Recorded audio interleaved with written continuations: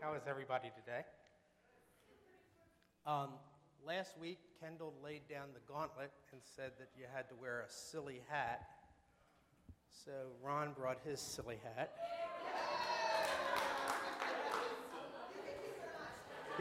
Is the Ravens in the middle there? And you got the... Yeah. Sorry about that. Yeah. And I assure you, they have a pill for what ails you as well. In light of the events in today's world, I had an entirely different introduction thought out for today's message. But the Lord laid something different on my heart this morning. And we all know what happened in California. We all know that tragedy and that pain. And everyone is looking for a reason why. And the reason is kind of simple. It's sin. And the need for a redeemer, as Kendall pointed out last week, to redeem and call back to God this planet is clearer than ever before. But my message is about how that redemption comes about. Because what we see is two reactions. One reaction is terror, and the other reaction is hatred. And neither one of them are good. And both of them are rooted in one word, and that word is fear. And perfect love casts out all fear. And I really want to talk today about that application, exercise, practical doing of that word love. We talk about it all the time. We say that the differentiator between Christianity and other faiths is how we show love to one another. But I really want to talk about the nuts and bolts of expressing that love, not in theoretical ideas, but in practical, real ideas. Our passage today is in Galatians 5, verses 13 through 15. So if you're tablet people, navigate there, please. If you're Bible people, turn there if you will. For we were called to freedom, brothers and sisters. Only do not use your freedom as an opportunity to indulge your flesh, but through love serve one another. For the whole law can be summed up in a single commandment, namely, you must love your neighbor as yourself. However, if you continually bite and devour one another, beware that you are not consumed by one another. Now, some of you might know that this is not the first time that I've been able to stand from this pulpit and preach this passage. We preached this passage a long time ago in a galaxy far, far away when things at New Hope were a little different. And you might know it as the infamous zombie sermon. Anybody remember the zombie sermon? I focused on the latter part of this passage. However, if you can continually bite and devour one another, beware that you are not consumed by one another. The Holy Spirit led me to discourage backbiting and self-destructive behavior. And I used a clip from the campy movie, The Night of the Living Dead, to just demonstrate what that might look like. Well, little did I know, but there was an ongoing ugliness going on at the church at that time. And I was not really prepared for the backlash that I got as a result of preaching that sermon. And I am actually very glad that I was totally and completely unaware of what was going on. Because had I been aware of what was going on, I would have rationalized to myself not to preach that message because it was too controversial. But ignorance being bliss, I proceeded. And now I know it was made very clear to me at that time I was being a very bad boy. So this time, I'm going to preach from the front half of this passage. I'm no fool. Where does this idea that Paul puts in Galatians, this loving your neighbor as yourself? We first discover it in John, but it's actually an Old Testament thing.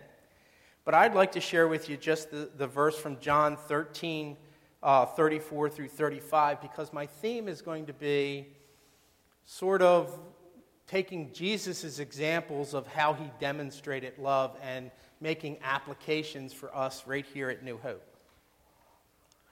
I give you a new commandment to love one another just as I have loved you. You also are to love one another. Everyone will know by what you are. Now, everybody will know by this that you are my disciples, if you have love for one another. What does it mean to love one another? What would it take? So I'm going to take 5 examples from the gospel. 4 if I run out of time. And we're going to make practical applications to us at New Hope. And the first place I want you to go is navigate to Luke 8, verses 1 through 3. Soon afterwards, he began going around from one city and village to another, proclaiming and preaching the kingdom of God. And the 12 were with him. And also some women who had been healed of evil spirits and sicknesses. Mary, who was called Magdalene, from whom 7 demons had gone out, and Joanna, the wife of Chuza, Herod's steward, and Susanna, and many others who were contributing to their support out of their private means. You know, as we're getting ready to move from here to there, moving is always a lot of work. There's a lot of work in this church because we're so small. We really depend on everybody to contribute in some way, shape, or form to getting things done around here. But when we go to Catonsville, that duty's going to double because we're going to be working 2 services, and we're going to be in a new location, and new things are going to be going on. And we want to notice the work of others and then tell them about it. Now, one of the problems that I find when people try to appreciate someone else's things that they've done for us is that sometimes they don't really give it enough of a intention. They're not intentional about it. They're not deliberate about it. They don't make sure that the message was heard. And I often think of when people thank me for things and I don't think they're really sincere, I kind of think of Eeyore from Winnie the Pooh. Thanks for noticing. What I'd like to do is I'd like to have somebody volunteer to help me with this. And I'd like to actually demonstrate what I think it should look like when you say thank you, when you appreciate it. Do I have a volunteer? Somebody want to be my... Come right up. That's perfect, right there. One of the things that you really have to do when you thank somebody is make sure you got their attention. So you're going to... Oh, am I thanking you? No, I'm thanking you. Oh, okay. I want you to get their attention, and I want you to let them know that you're talking to them. And they're not just talking in general. Are you talking to me? I'm talking to you. And I want you to really actually look in their eyes. And while you're holding their hand or getting their attention in some way or putting your hand on their shoulder, I want you to look in their eyes, and I want you to say first off and foremost, Amy, I love you. I love you, Ron. And I have noticed all the work that you do around here, the music playing and the beautiful things that you've done for the church. And I want to thank you sincerely. And I really mean that. Thank you. Can we do that? Can we handle that? If I just said to Amy, hey, nice music, think she'd really think I was sincere about that? But take the time to thank people for what they're doing for us. Everybody, from the people who pick up the donuts, to the people who sweep the floors, to that thankless job of cleaning the toilets in the men's room. Now, the next example I have is from Matthew 19, verses 16 through 22. Some of you may know this as the rich young ruler.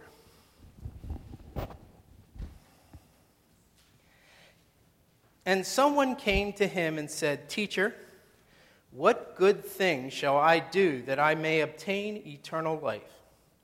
And he said to him, "Why are you asking me about what is good? There is only one who is good. But if you wish to enter into life, keep the commandments." Then he said to him, "Which one?" And Jesus said, "You shall not commit murder. You shall not commit adultery. You shall not steal. And you shall not bear false witness. Honor your father and mother, and you shall love your neighbor as yourself." The young man said to him, "All these things I've kept. What am I still lacking?" And Jesus said to him, "If you wish to be complete, go and sell all your possessions and give to the poor, and you will have treasures in heaven. And then come and follow me." But then the young man's heart heard this statement. He went away grieved, for he was one who owned much property. Now, the interesting thing about this is that we need to make sure that we tell people what they need to know, not what they want to hear. Notice the distinction. What they need to know and not what they want to hear.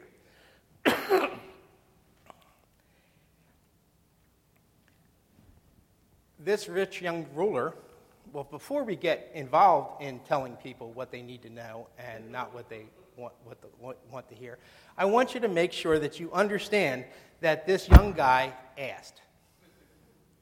I don't want us going around and volunteering and telling, Ron, I really think you need to know you're fat and you ought to lose some weight. I didn't ask, so that's not the kind of response that we're looking for right here.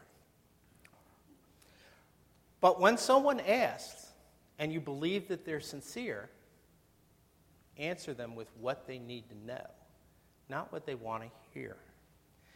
The young man in this passage wanted to hear that he had lacked nothing, that he had it all figured out. I'm rich, I'm handsome, all the girls are chasing after me, I got this nice chariot, I got it all. Now all I need to do is hear from the master. I'm making it to heaven too. That's not what he heard, was it? And this is why he asked, is he wanted to be reinforced. And so many times we want to be reinforced in what we already believe. Not everyone wants to know the truth, though. So wait until they ask. Otherwise, keep your mouth shut. I would love one day for Jason to ask me to preach on being quiet, when to shut up. Because I could give you a 2.5-hour sermon on when and why you should shut up sometimes. One of the worst things that Christians do is feel compelled to say something when they should just shut up. So make sure that this person really is ready to hear, because he asked. And if you ask, I hope you understand that in asking, you may hear what you don't want to hear. Now, if someone asks me, I'm going to tell you what you need to know. But if it's something I don't think you're ready for, I am going to do it as gently as I possibly can, because I do not believe in being brutally honest. But if you ask, make sure you're prepared to listen. And I want to let you know that I'm asking. I truly am want to hear what you have to say. I'm asking some key questions. What would you like to see changed or done differently? What do I or we lack here at New Hope? And what do you like best about being involved at New Hope? I want to know those answers. So when you see me later, remember, I asked. The next example I want to talk about is really interesting. Mark chapter 2, verses 14 through 17. This is the calling of Matthew. Now, a sidebar. I find the fact that Matthew, the tax collector, and Simon the zealot were two guys in the same team. And it's like polar opposites. One is an ultra conservative terrorist, and the other one works for the other side by collecting taxes. Yet they became brothers in Christ and worked together for the gospel. Incredible thing by itself. But this passage isn't talking about that in particular. As he passed by, he saw Levi, the son, and I can't pronounce this guy's name, so I'm just going to skip it. The son of somebody, sitting in the tax booth, and he said to him, "Follow me." And he got up and followed him. And it happened that he was reclining at the table of his house, and many tax collectors and sinners were dining with Jesus and his disciples, for there were many of them, and they were following him. When the scribes of the Pharisees saw that he was eating with sinners and tax collectors, they said to his disciples, "Why is he eating and drinking with tax collectors and sinners?" And Jesus, he heard this, and he said to them, "It is not those who are healed who need a physician, but those who are sick. I did not come to call the righteous, but I came to call sinners." I want you to practice hanging out with sinners and tax collectors. Now, I don't have a whole lot of problem hanging out with sinners, but I think I might have problem hanging out with tax collectors. Running a small business, they're always after me. But I want you to hang out with sinners and tax collectors. I hang out with sinners all the time. I hang out with Jason.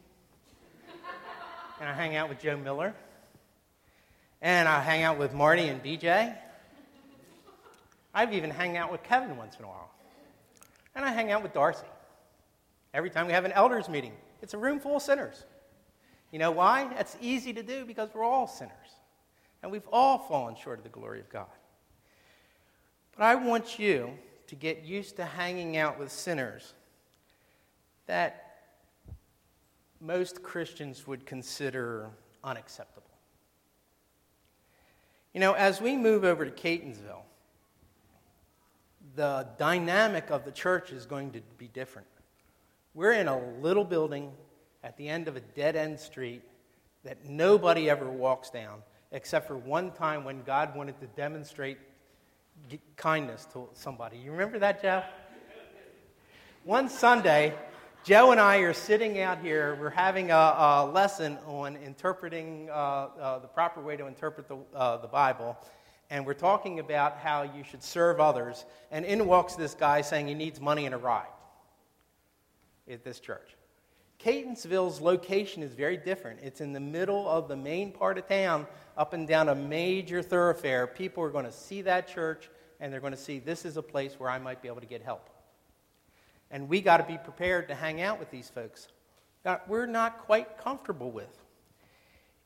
It's a different mindset. We're really good here at New Hope at InReach and getting better at being Christians.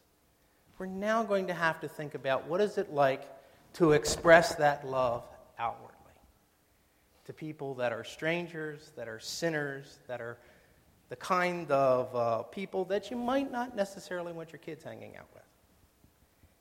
And we need to be ready to look for that and look for opportunities to do that and become comfortable with that. Jesus was. Jesus enjoyed the company of sinners. Here's something that I think you're going to find interesting, and it looks like I do have enough time to get to all five. Mark chapter 4, verses 35 through 41. This is Jesus stilling the sea. On that day, when evening came, he said to them, "Let us go over the other side." Leaving the crowd, they took him along with them in the boat, just as he was, and other boats were with him. And there arose a fierce gale of wind, and the waves were breaking over the boat, so much that the boat was already filling up with water. Jesus himself was in the stern asleep on a cushion. And they woke him and said to him, "Teacher, do you not care that we are perishing?" And he got up and rebuked the wind and said to the sea, "Hush, be still." And the wind died down, and it became perfectly calm. And he said to them, "Why are you afraid? Do you still have no faith?" They were terrified. Whenever we have fear, we tend to run towards flight or fight. And that fight mechanism leads to the hatred.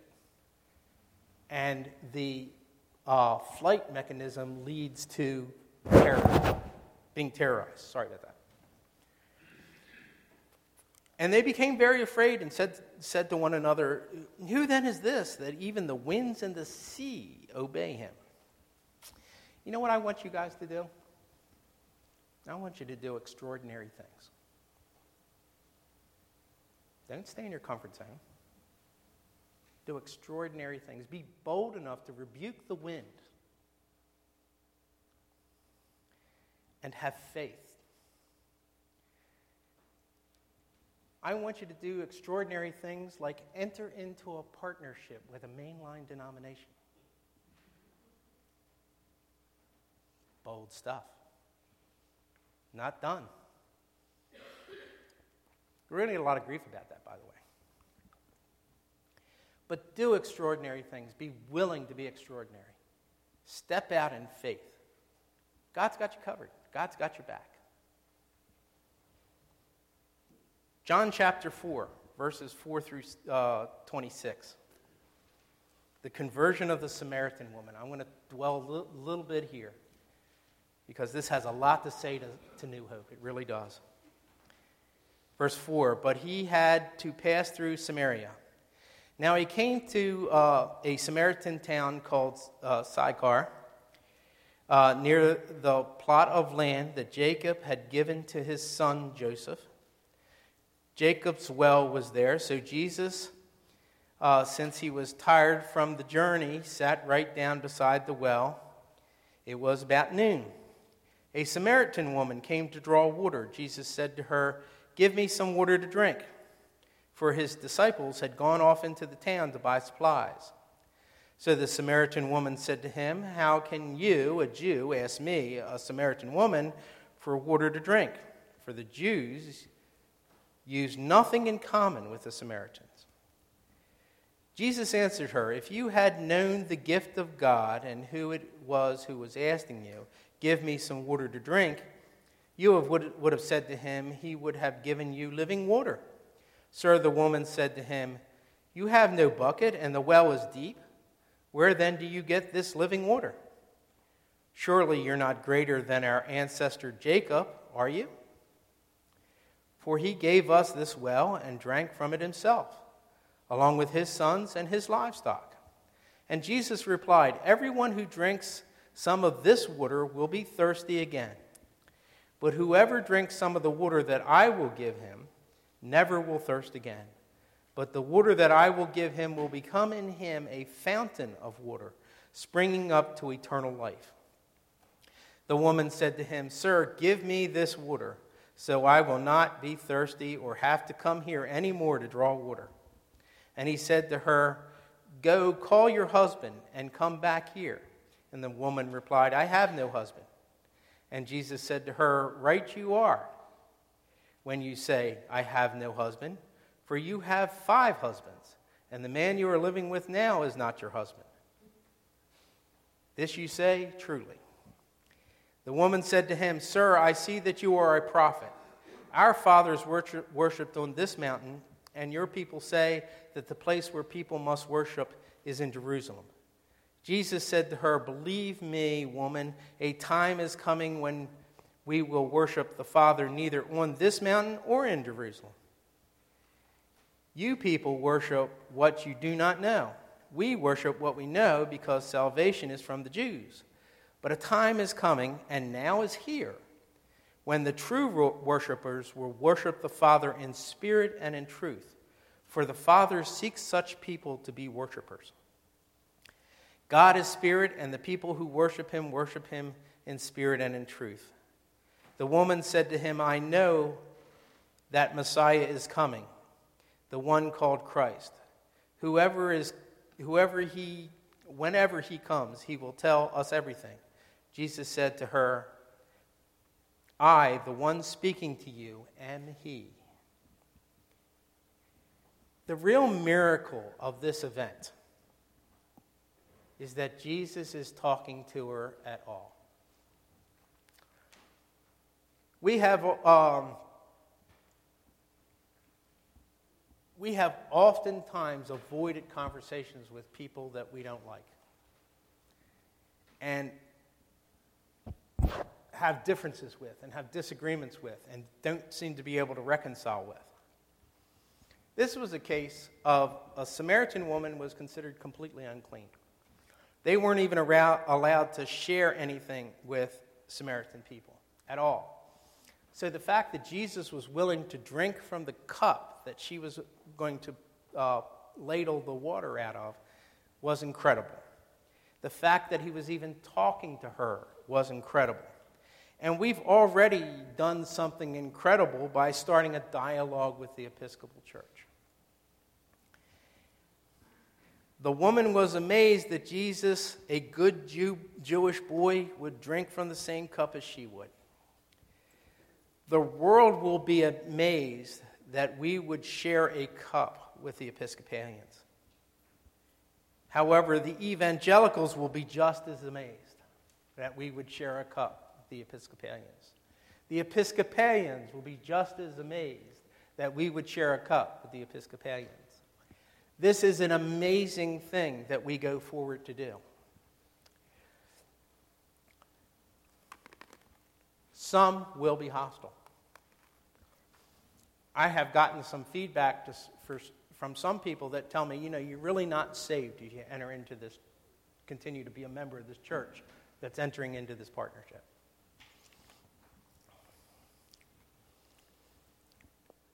We got to be ready for that hostility. Another interesting thing about this conversation is the woman asked him about the right way to worship God. And as we have dialogue with the Episcopalians and they do it different than we do it and we do it different than they do it, somewhere along the line, somewhere around in one of those conversations, somebody's going to tell you you're worshiping on the wrong mountain. You're doing it wrong. You don't use the Book of Common Prayer the way we use the Book of Common Prayer. You don't have the Eucharist. You have just communion. If this is going to be really remarkable, we need to respect the different worshiping styles. We are not on the wrong mountain, and we do not need to change in order to enter into this. We need to be true to who God has called us to be. It would be easy to just be more alike. It wouldn't be that remarkable. If we were more alike, the differences would be insignificant. It would be just like having an early service and a late service. They'd just be same. I want us to be different. I want us to be true to who we are as evangelicals, but loving the way that Episcopalians be Episcopal, and them loving the way we be evangelical. If that happens, then this will be a true success. We must both embrace the uniqueness and respect the differences. So even though we are busier and busier, please take a minute or two to think about what it means that Jesus has come and is coming again. I hope that some of these applications of Jesus' examples are helpful to you and help you visualize what may be coming down the road as we prepare for how we may get there. And it's going to be loosey-goosey because we don't know what that looks like. We don't have best practices for how to merge an evangelical and an Episcopal church in a partnership. It's not there. We're inventing the wheel here. But if we invent the wheel so it's round and it rolls, it'll be useful to others. And it will amaze the world when they look into that partnership and they see that love that we have for one another. And they're going to say, you know what? I want to be a part of that. I want to be a part of what that looks like.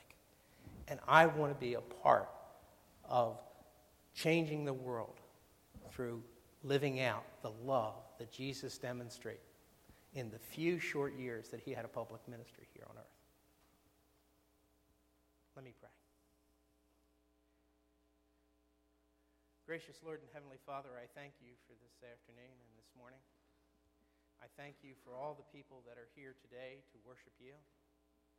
I ask, Lord, that in some small way that they have been served by what has happened here today, and in some small way they have served someone else by what has happened here today. I ask this in the loving, precious name of Jesus Christ.